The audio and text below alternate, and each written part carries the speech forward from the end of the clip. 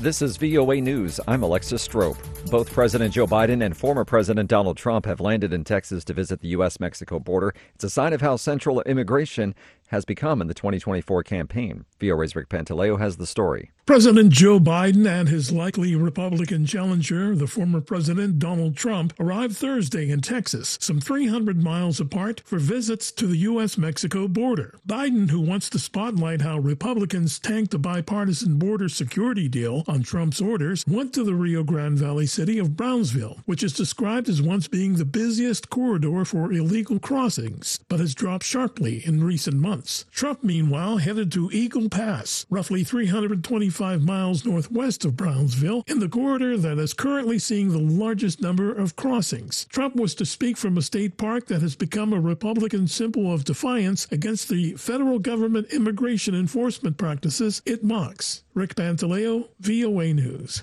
U.S. officials reacted with concern at the news of civilians killed while trying to get humanitarian aid in Gaza. VOA's Jeff Custer reports. Speaking to reporters as he left the White House Thursday, U.S. President Joe Biden said they were still gathering information on the incident, and as he understood it, there were two versions of what happened. U.S. Agency for International Development Chief Samantha Powers, who was in the West Bank Thursday, said regardless of the circumstances, the incident should never have happened. I know investigations are underway to find out exactly, again, a core principle that applies everywhere U.S. aid and our partners work around the world is that desperate civilians trying to feed their starving families should not be shot at. Jeff Custer, VOA News. You'll find expanded coverage of world news and events at our website, voanews.com, 24 hours a day. This is VOA News.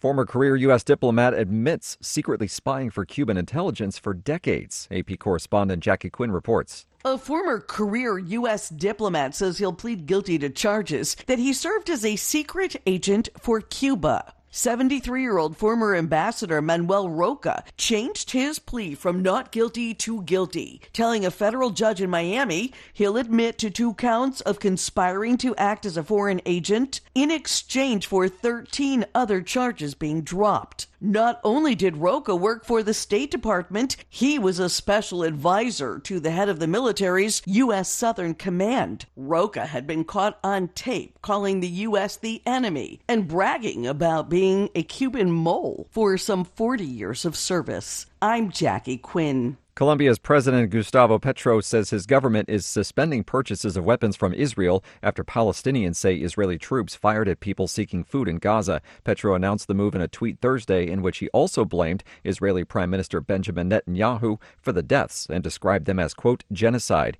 Petro's remarks came months after Israel suspended security exports to Colombia in a diplomatic spat over online messages by Petro comparing Israel's siege of Gaza to the actions of Nazi Germany. Over the past 2 decades, Colombia has been one of Israel's closest partners in Latin America.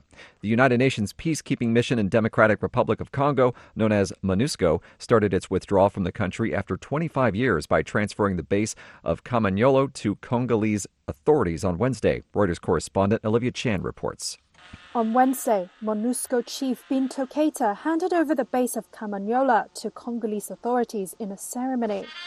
She expressed hopes that the transfer would set a precedent for the mission's disengagement process. Established in 2005, the Kamanyola base was tasked with protecting civilians and maintaining security in the eastern South Kivu province.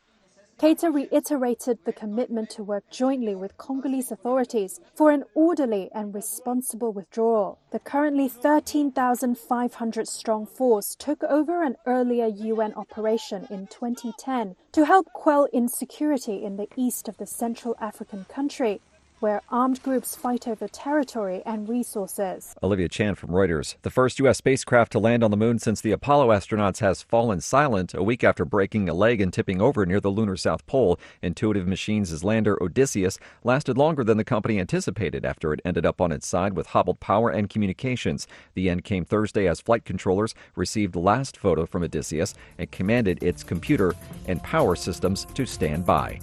I'm Alexis Strope, VOA News.